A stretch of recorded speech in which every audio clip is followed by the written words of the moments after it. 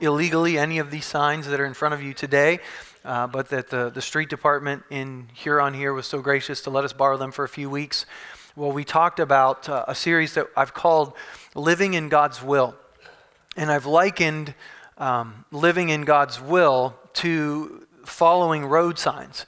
You know, as we're in the midst of summer vacation and travel time, when we travel into areas we've never been before, you know, now that we have GPS, we can follow that, but we do have to pay attention very closely to the signs. And knowing God's will is very similar to that. Romans chapter 12, 13, and 14 is the chapters that we've been in, and we've been encouraging everyone to read those each week. I know that sometimes we think, well, I already read it once or I already thought about it, but continuing to put those things in our hearts and minds. And so we've looked at all of Romans chapter 13. We kind of started there and then we worked our way back. Last week we talked about staying sober, not from alcoholic drink, but in our view of ourselves. And the first thing that the Apostle Paul talks about in Romans chapter 12, after he says that we've been made new creations in Jesus Christ, we've been transformed, the very first thing he talks about is our connection to the body of Christ. In our American Christianity and culture, that's really one of the last things we want to talk about. We want to serve God. We don't mind serving God, but let me do it on my terms. Let me do it by myself. You know, I don't need this connection with the flesh and blood body of Christ. I can just be a member of whatever church, any church. I can watch church on the internet. All of these things that are ultimately true, but our faith is worked out best in the local church, in the body of believers. And so we looked at that last week and we built Legos together. If you weren't here, you can go to the podcast and watch that. I may even have extra Legos that I could give to you if you want those. But today we're going to just talk about driving tips. And I'm not sure how many of us like to get tips about our driving.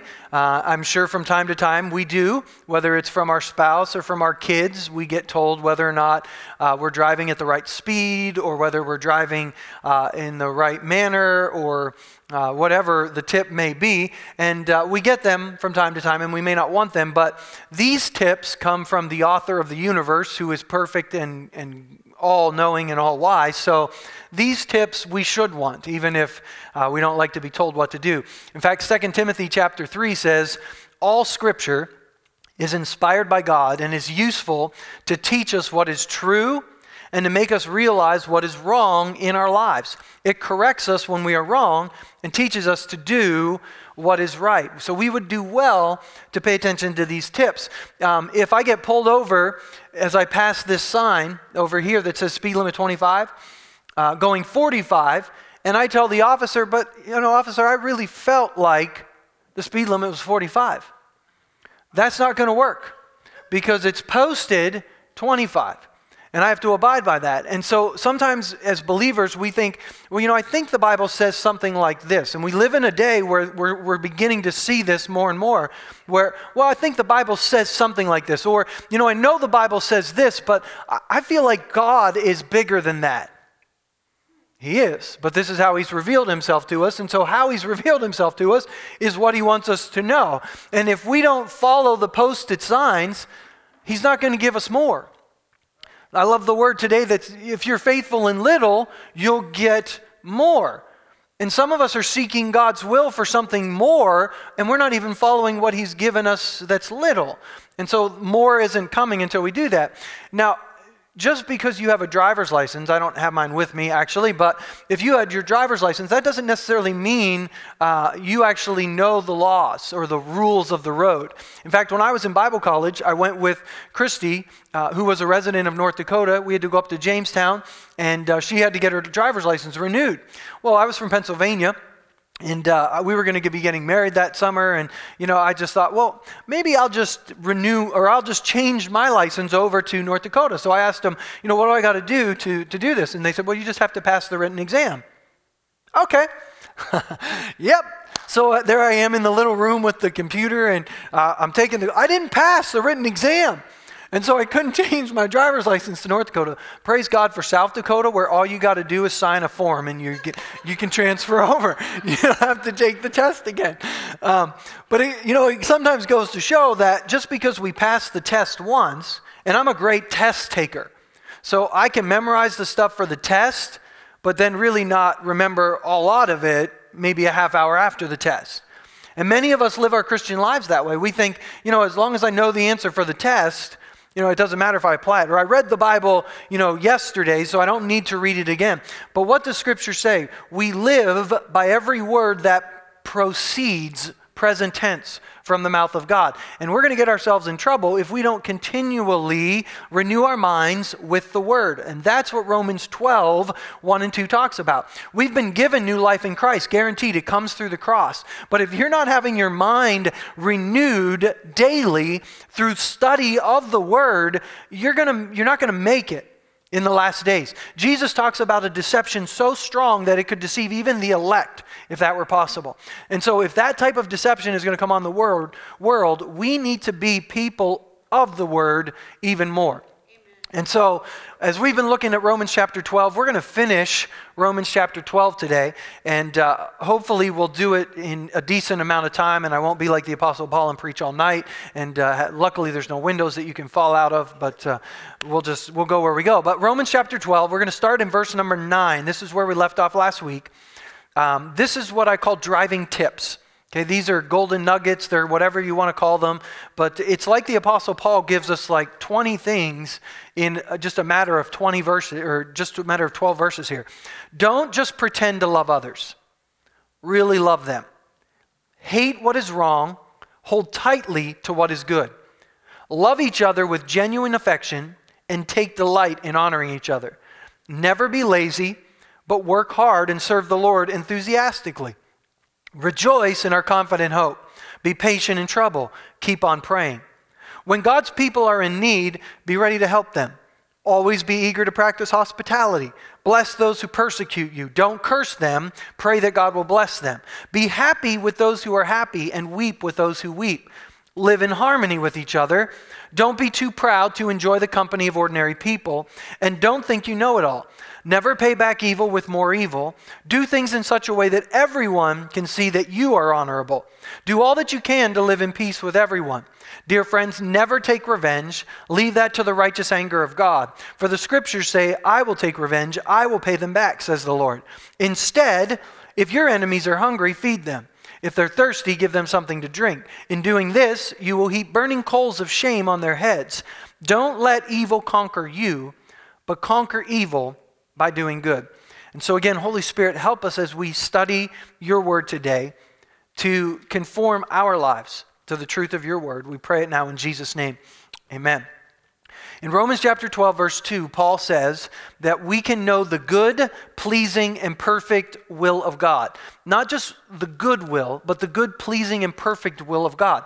There are going to be things in this earth that we look at as human beings and think they're good, but they're not God's good, pleasing, and perfect will for our lives. And we've got to be sure that we're living our lives according to His Word so that we can walk in this new life that He has called us to walk into. And when we come into this new life, okay, the new life in Christ is not just a cleaned up version or a slightly modified version of the old one. We're reborn. It's completely new. You know, if you look at Tiger Woods, and Tiger, if you follow golf at all, had to relearn his golf swing. I mean, you would think that he was okay. I mean, when you watched him in the Masters back in 96 or 97, you would think, why did he need to relearn his swing? I mean, he won by double-digit strokes. It's just like, but he wanted to be better. And his golf coach said, you know what? There's some errors in your swing. And in order to tweak them, we got to start over. We got to go all the way back to the beginning and start again. And you noticed he took a dive. And it's like he got worse before he got better. I just had a chance to attend a coaching clinic up in Aberdeen this week, and I sat in on a class about hurdling because I'm a track coach, but I know nothing about hurdling. So I thought this would be a great class. In fact, it was called Intro to Hurdling. And he stood up there, this college coach, and talked about the athletes that he will get from high school. And because many of their high school coaches don't know anything about hurdling, they learn improper techniques. And he taught the proper way to hurdle, and I thought, I don't know that I've ever seen a high schooler hurdle that way before. And he talks about these athletes that come in. He had the girl from Spain that came to Augustana College. She was the national champion for Spain in the hurdles. And he talked about how nervous he was because here she was. And he had to reteach her how to run the hurdles because she wasn't doing it right. And he said we had to start from the basics. And she would get frustrated and angry and not understand, why do we got to go back to the beginning? And she actually got worse. Her first race out, she was actually slower than she had been in Spain. So he's thinking, But as she stuck with it and as she did what he trained her and taught her to do, she actually began to get faster than she had been before she came. That's the concept that the Apostle Paul is trying to get across to us. You know, we have a way of doing things in our human nature and our culture, and they're not God's way. And we need to have our minds completely renewed or altered to go with what God's way of thinking is. And sometimes, in some ways, we got to go all the way back to the beginning. And it's hard and it's frustrating and it seems like we're taking steps backwards, but if we'll stay with God's word, it will stay faithful and true. It may not prove itself in your 30-second microwave way, but it will prove itself in the end. So let's look at these tips. We'll cover them, as quickly as we can. But here he says at the beginning, don't just pretend to love others, really love them. The word love here is the word agape. We talked about it last week when we talked about God has given each of us a grace, a gift. And as we use that gift to serve others, we're putting into action the love of God. That's the word agape. It's a love that is action. It's not a feeling. Okay, it's an action. 1 John chapter 3 says, by this we know agape, that he laid down, Jesus, his life for us. We ought to lay down our lives for our brothers and sisters. But if anyone has the world's goods and sees his brother in need and closes his heart, God's agape is not in him. Let's not agape in word or talk, but in deed and in truth. Okay, so Paul says, don't just pretend to agape people. Don't just do it because the word says that you got to do it. But your motivation has to be right. Your way of thinking has to completely change. I can't just say, okay, God's word said I have to love, so I'm going to do this because I'm supposed to do it. That kind of thinking can't work.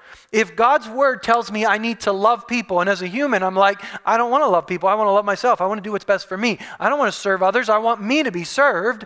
I need a whole change of thought here. So, Lord, I need you to help me. I don't want to just pretend to do this. I really want to do it. I want to do it from a heart that's genuine and honest and true. That's the type of transformation of thinking that we need. And then he says in verse 10, love each other with genuine affection. That's the word phileo, brotherly affection. This is the feeling type of love.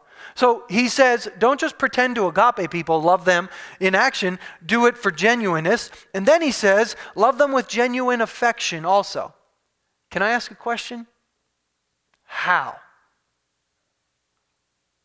I mean, if I don't have genuine affection for you, how do I love you with genuine affection? Apparently, we can lead our affections. Let that sink in for just a second. Your feelings don't just come out of the blue. I mean, sometimes they do. Sometimes our bodies are out of whack and there's physical things that cause our emotions. But generally, our feelings and emotions are led by our thoughts. You didn't fall out of love with your spouse. You just started focusing on the critical negative things instead of the good positive things. Okay? So you led your emotions there. And what Paul is saying is if you're going to love each other with brotherly affection, you can't be critical and negative of each other. You've got to lead your emotions, if you will, or your feelings. You can ask the Lord, God, give me a genuine affection for them, but don't just wait for it to come out of heaven like a lightning bolt. Start leading your affections down that road. And you and the Spirit working together, we're going to have genuine affection one for another. That's what Paul says. Then he says, take delight in honoring each other. Literally, this translation means outdo one another in showing honor. Now, in our competitive world, where we like to outdo each other, you tell a story, I'll tell a better one. You know, you give a sarcastic jab, I'll give a better one. I mean, you play again, I'll be better. The Bible says if you want to outdo each other in showing honor. Look at how the Apostle Paul he's telling us to go overboard with honor, but again, do it with genuineness. Don't do it just because you're told to do it. Don't do it in a phony way, but do it in a genuine way. Honor others above yourself. I mean, after all, Christ honored us when he took our place on the cross. He saw the value in us when there was no value there. And he gave himself for us. That's what we're called to do for one another. So he says, love each other, but don't just pretend to do it genuinely. Have genuine affection for each other. Take delight in honoring each other. And in the middle of all this, he says, hate what is wrong, cling to what is good. Now, out of context, let's look at that for just a second. The word hate what is evil means to abhor. It's a strong word. It's a violent word. Abhor what is evil. In Jude, verse 23, it says, save others by snatching them out of the fire. To others show mercy with fear, hating even the garment stained by flesh. Let me tell you something about evil and about sin. It's a slippery slope. Okay? There are a number of Christians in our society today that think sin is negotiable. How did we get there? Well, sin is a slippery slope. We have been entertained by it mostly. We watch movies that are filled with immorality and evil, and we've allowed that into our lives. Our culture, by and large, has accepted it, and they've promoted it and talked about it and shared it. They've bombarded us with the images and the messages of it. We have allowed it into our lives, at least to a little point, because we want our lives to be comfortable and fun here on this earth. And now we begin to question whether or not it's even valid. That's the slippery slope of sin. Paul says, don't babysit evil, abhor it. And not just stand up and point out to everybody else the evil in their lives, but abhor it in your life. When you see sin crouching at the door, scream.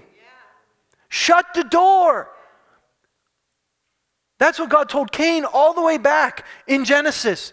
Cain and Abel. Sin is crouching at the door, and its desire is to have you.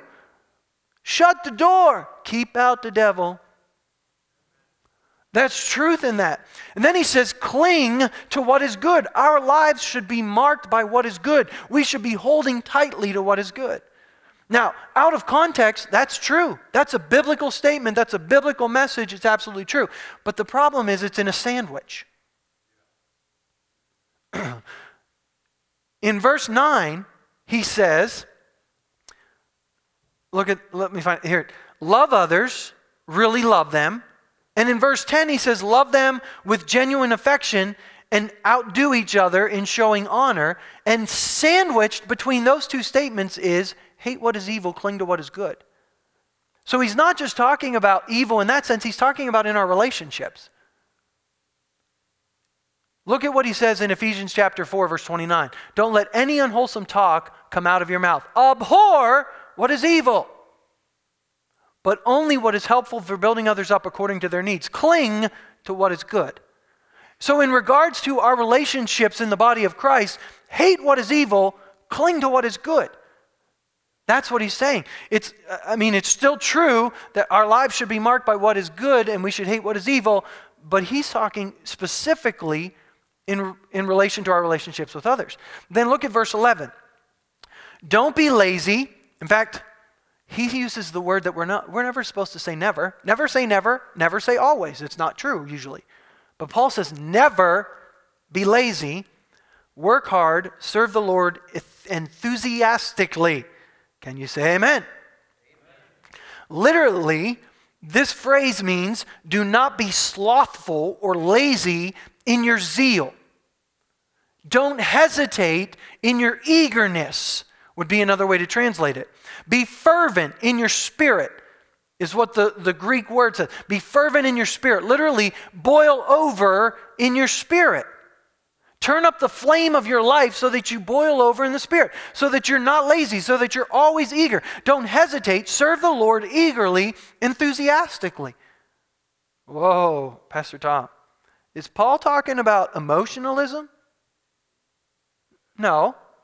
But again, what Paul is showing us is enthusiasm is a personal responsibility.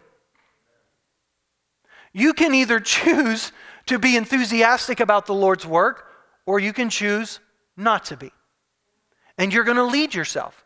It's not up to my spouse. It's not up to my kids. It's not up to my pastor. It's not up to my deacon. It's not up to my teacher. It's not up to the worship leader.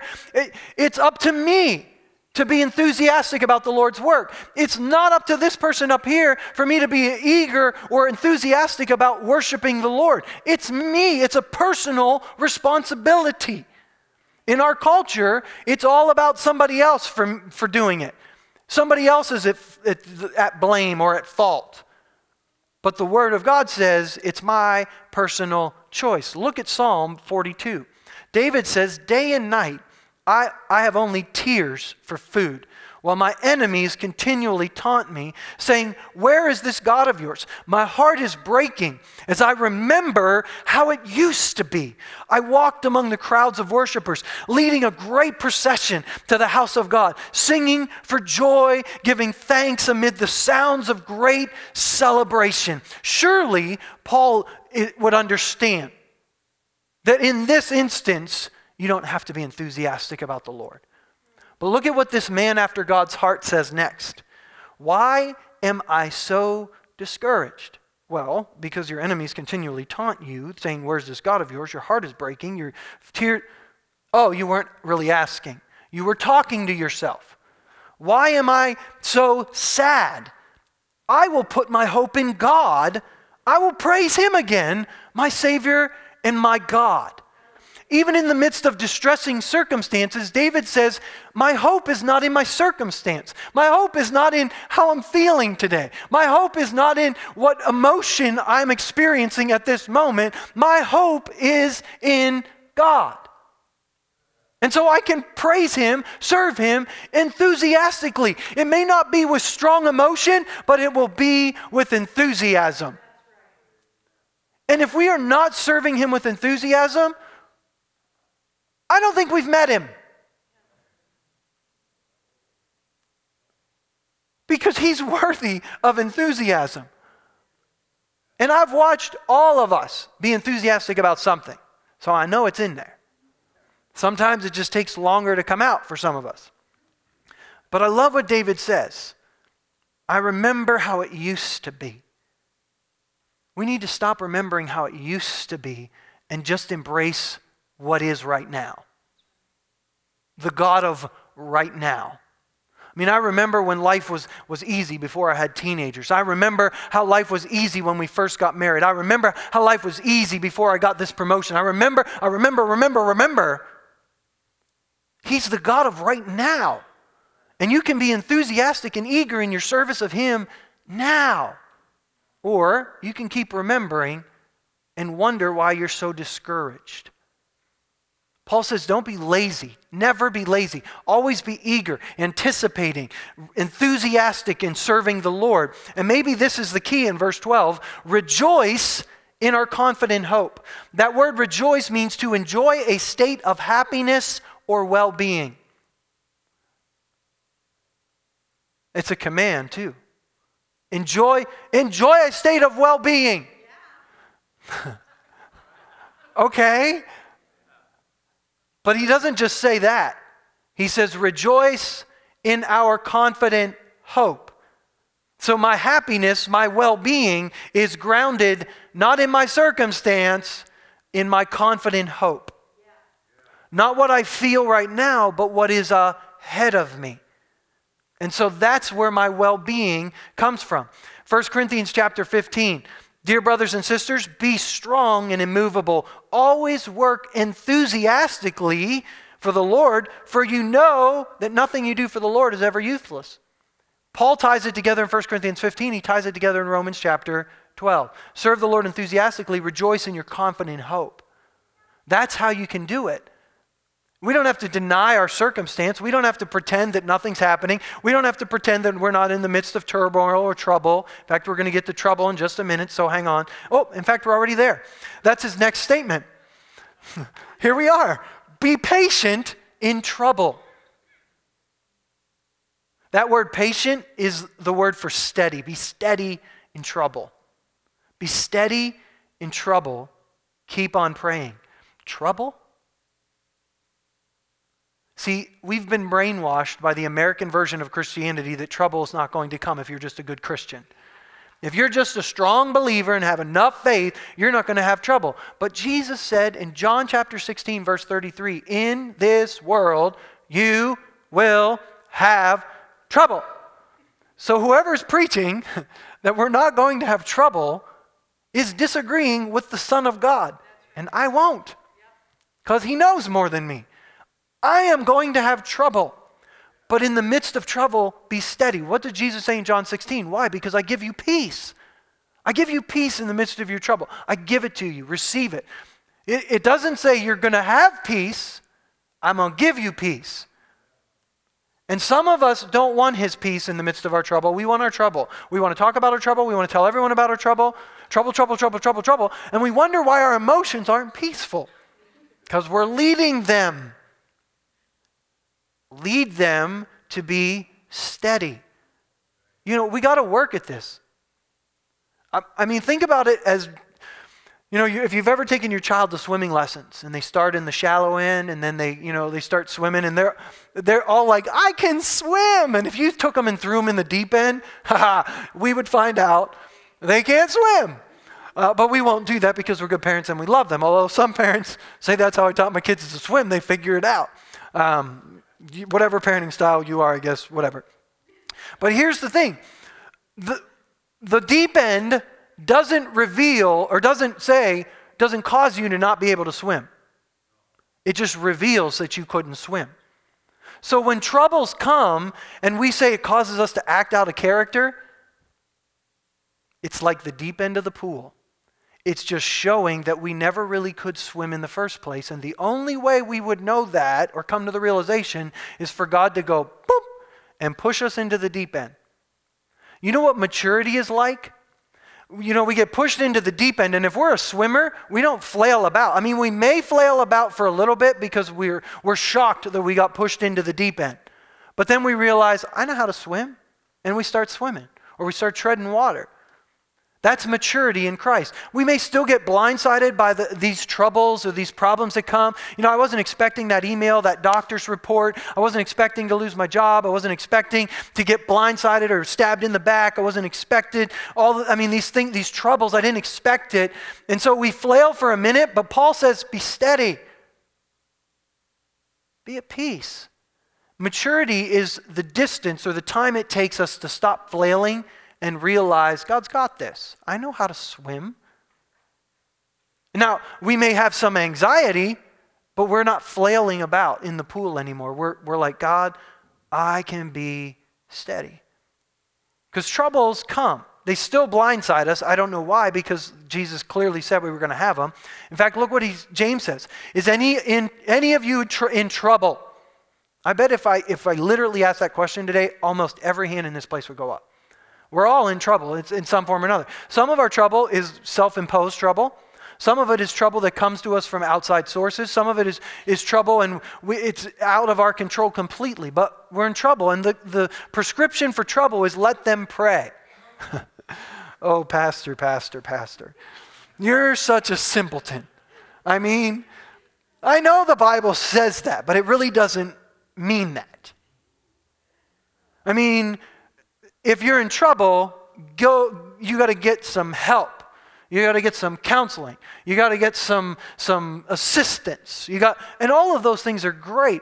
I recommend people to go see counselors. I recommend people to get assistance financially if they need it for a time being. I mean, there's nothing wrong with having other humans, but the problem is we want the other humans to be God for us. I'm in trouble. Tell me what to do. Well, have you prayed? Well, yeah, but tell me what to do. Have you prayed? But I'm not hearing. It doesn't say just pray once. It says pray. Because here's the thing. God's either going to get you out of trouble or he's going to lead you through trouble. And we have come to a place as a society where we want everyone else to fix us. And God says, come to me. The word today that says come to me is the heart of God. Come to me. I'm going to help you. I may not help you overnight. I may not help you in the next 30 seconds, but I'm going to give you peace. We're going to stop flailing. We're going to walk through this together. In fact, when the lifeguard jumps in the pool, if you're still flailing, they'll hit you to make you stop because you're going to drown both of you. Now, luckily, God's not going to hit us, although maybe sometimes he should, but he's going to say, stop flailing, okay? We're going to go through this thing together. Oh, what's he say next? Help those in need. Be eager to practice hospitality. He actually says God's people, when God's people are in need. Now, the scripture teaches us in Galatians 6, as you have an opportunity, do good to all people, especially those who are believers. So, practice hospitality. Be eager to have people in your home. Be eager to sit down and visit with people. Be eager to practice hospitality. And later on, he tells us to have hospitality even towards our neighbor or our enemies. So even though here he says believers, he's not just saying believers only. Be happy with those who are happy. Weep with those who are weep. Again, emphasizing our connection to the body of Christ. He does it in 1 Corinthians chapter 12. If one part suffers, every part suffers with it. One part's honored, every part is honored with it. All of us together ought to be connected. When one person feels it, we should all feel it. Whether their trouble is self-inflicted or not, if they're in trouble, we're in trouble. That's the body of Christ. And I see that in the scriptures over and over again, but in practice in the church in America, it's very rare. It's very rare. I mean, we may have a few cliques or a few close people in the body of Christ, but as a body of Christ, this isn't the type of connection that we've got. But we're not throwing up our hands and saying, oh, let's just scrap the church. We're just saying, how do we get there? Let's be the first one if there's no other ones. But there are some good ones out there, trust me. Live in harmony with each other is what Paul says next in verse 16. Harmony, if you don't know music, is not unison. Okay, so he doesn't mean everything that other person is, you have to be. You have to copy each other. No, you're going to have differences. We talked about those last week. We're going to have different graces. Learn to make those graces sound good together. Harmony. That's what harmony is. Two or more notes that sound good together.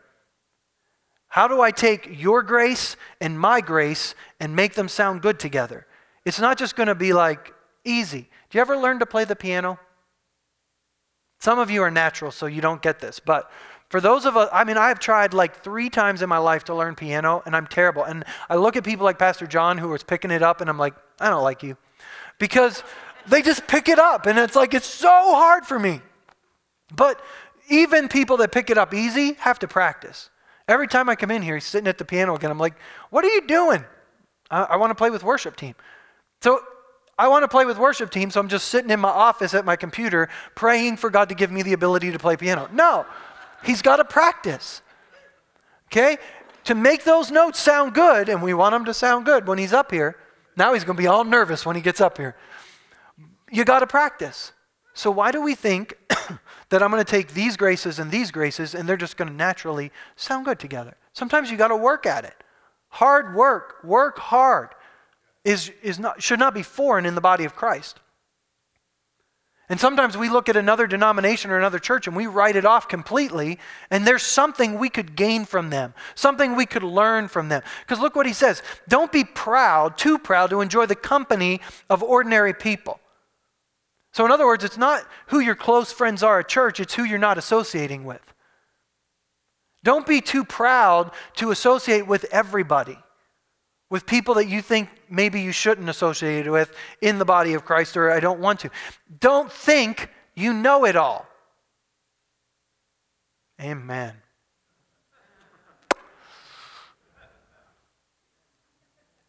We all do.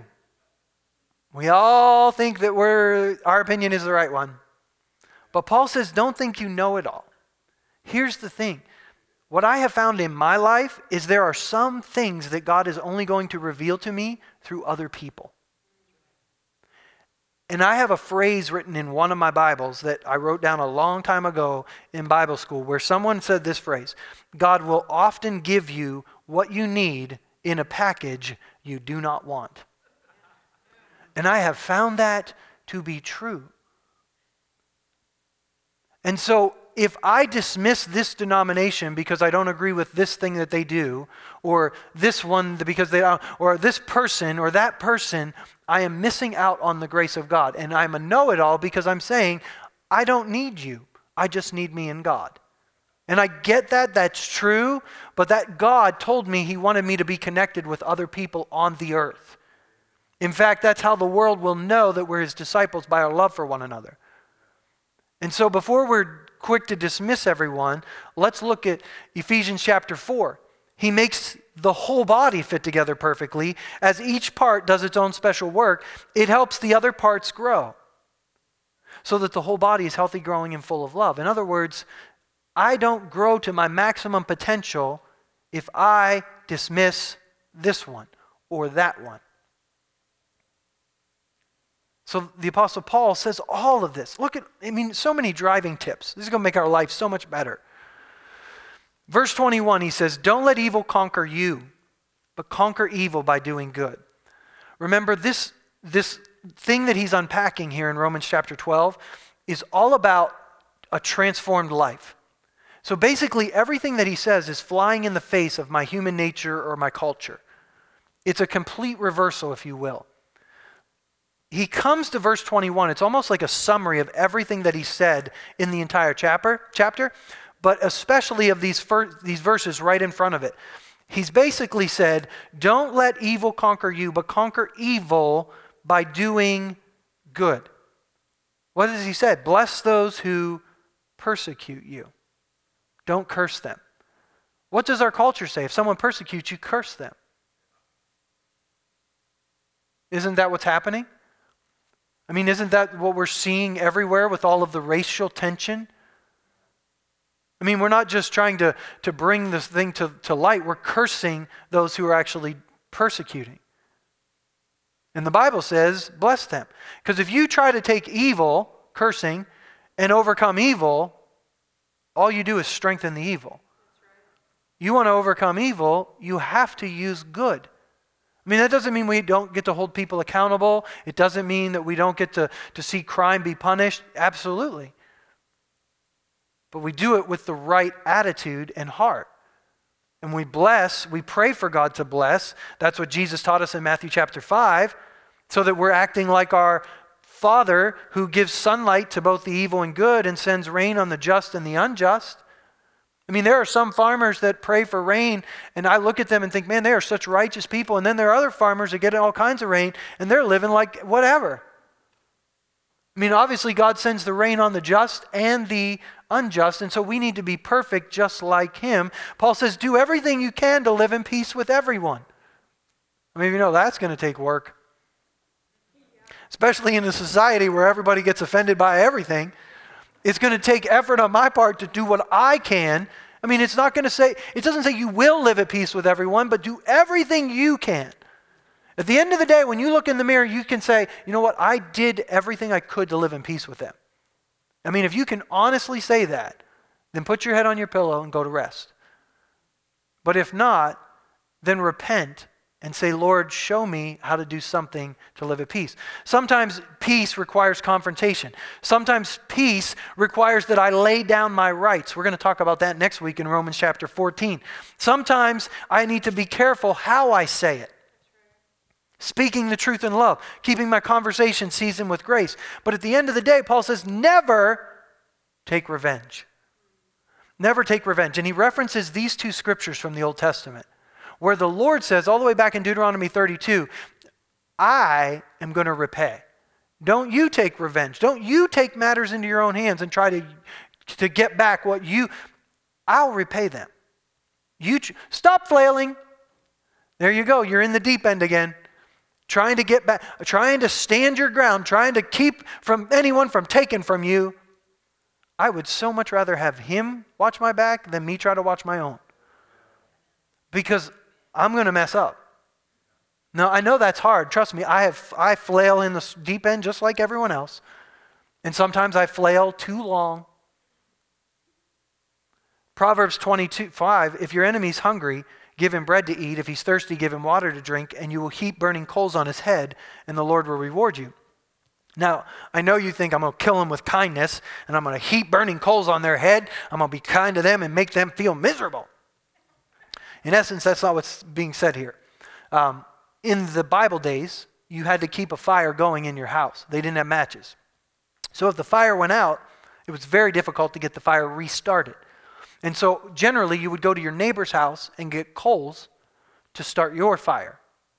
So you're giving them the coals that they would carry in the basket on their head. That's just how they carried it. You are giving them coals to relight their fire. So if someone is evil to you, chances are the fire in their lives has either gone out or never been started. And if you give them goodness, if you overcome evil with good, you are relighting, or at least opening the door for the Lord to light the fire in their lives.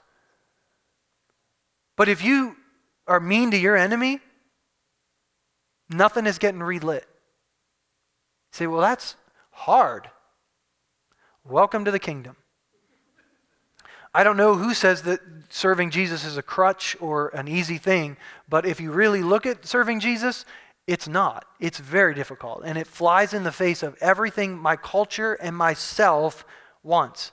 But Jesus said, if you want to come after me, deny yourself, take up your cross, and follow me. So, our driving tips. There's no way for us to know what is good apart from God.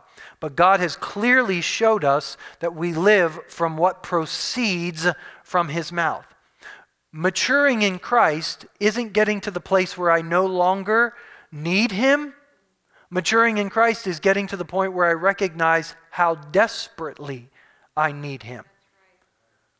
I mean, when we're in trouble, we cry out to the Lord like crazy, and when things are going well, we stop. That's not maturity. That's immaturity. You put a kid in trouble, what do they? Mom! I mean, it doesn't take a lot of sense to do that. It doesn't take a lot of maturity. Maturity in Christ is when we keep recognizing I need him even when everything is good. Because if I'm not in trouble now, trouble's coming. And I need him in the good times just as much as I need him in the bad times. So we've come to him. We've repented of our sin, our direction. We're going to live out this new life, and we got to start over. We got to start over. I got to figure out how to live. Even if you were raised in church like me, we got to start over on this thing. I got to learn how to live from the ground up. And Paul says, here, this will get you started. Read through this chapter again. This week, Romans 12, 13, and 14. Continue to read through this. We need to get this into us so it transforms how we live out our lives. Next week, we're going to look at Romans chapter 14, especially. But his tips to us this week were love, agape and phileo. Be genuine in it. Be connected with each other. Don't be hesitating or lazy. Take the initiative. Take the initiative to be connected with other believers. You know, take the initiative to be connected with other believers. I just don't have any good friendships. Invite someone for coffee, but that's just not who I am. Thank God you're being created new in Christ Jesus, so you can take the initiative to do it.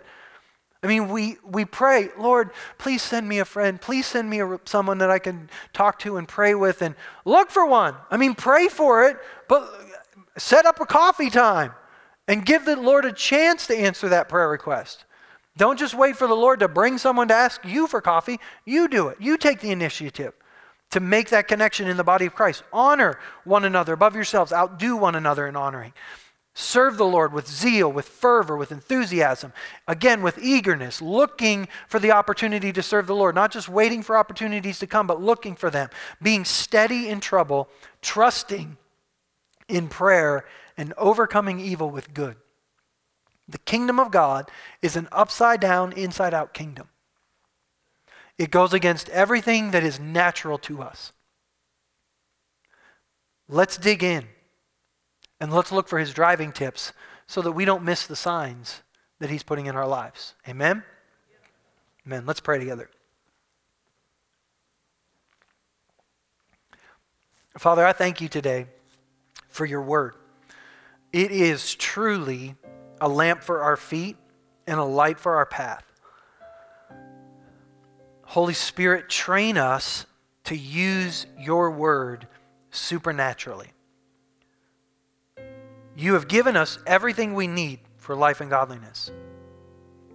Help us to take those weapons and use them in our daily lives. Forgive us for being so wrapped up in our own circumstance. Forgive us for flailing in the deep end of the pool and not trusting in your word, for not running to you in prayer in the midst of our trouble, and trusting that you are aware of it before it came and you've got a plan for it even right now. Teach us to live this type of life. Father, today as we have taken your driving exam, there's areas that we've missed, we've fallen short. Maybe some of us today would have our license revoked. God, today we ask for grace. We ask for your help. God, we see the signs. We see the standard that you have set. And we know there's no possible way we can do this without your help. Holy Spirit, give us the grace to apply these things to our lives. In the area of relationships, we need your help. We want our love to be genuine. We want our agape to be genuine. We want it to be in action, not just in word. But God, we don't want it to be just something we do as robots. We want a genuine affection for one another. Forgive us for allowing unwholesome things to come out of our mouth. Forgive us for dwelling on unwholesome thoughts and leading our emotions in that direction. God, help us to speak what is true and honorable. Help us to be a body that outdoes one another in showing honor to each other. That the same way you've treated us, we treat each other. Father, help us to be enthusiastic about serving you, not lacking in zeal, not hesitating or being lazy, but anticipating that you're going to work, that you want to work, that you are working. Help us to be looking for it. Help us to be steady in that trouble, not to, God, flail about in the midst of that trouble. But when we get blindsided, when we get knocked into that deep end of the pool, whatever it is, God, help us to be at peace in the midst of it. Holy Spirit, above all, help us to overcome evil with good. Help us to see your kingdom change our lives completely so that our reactions and our emotions and our thoughts begin to line up more with your word than our old nature. Transform us as we commit ourselves to following you. We pray it now in Jesus' name. Amen. Man, thank you for being here today. God bless you as you go, and we'll see you next week.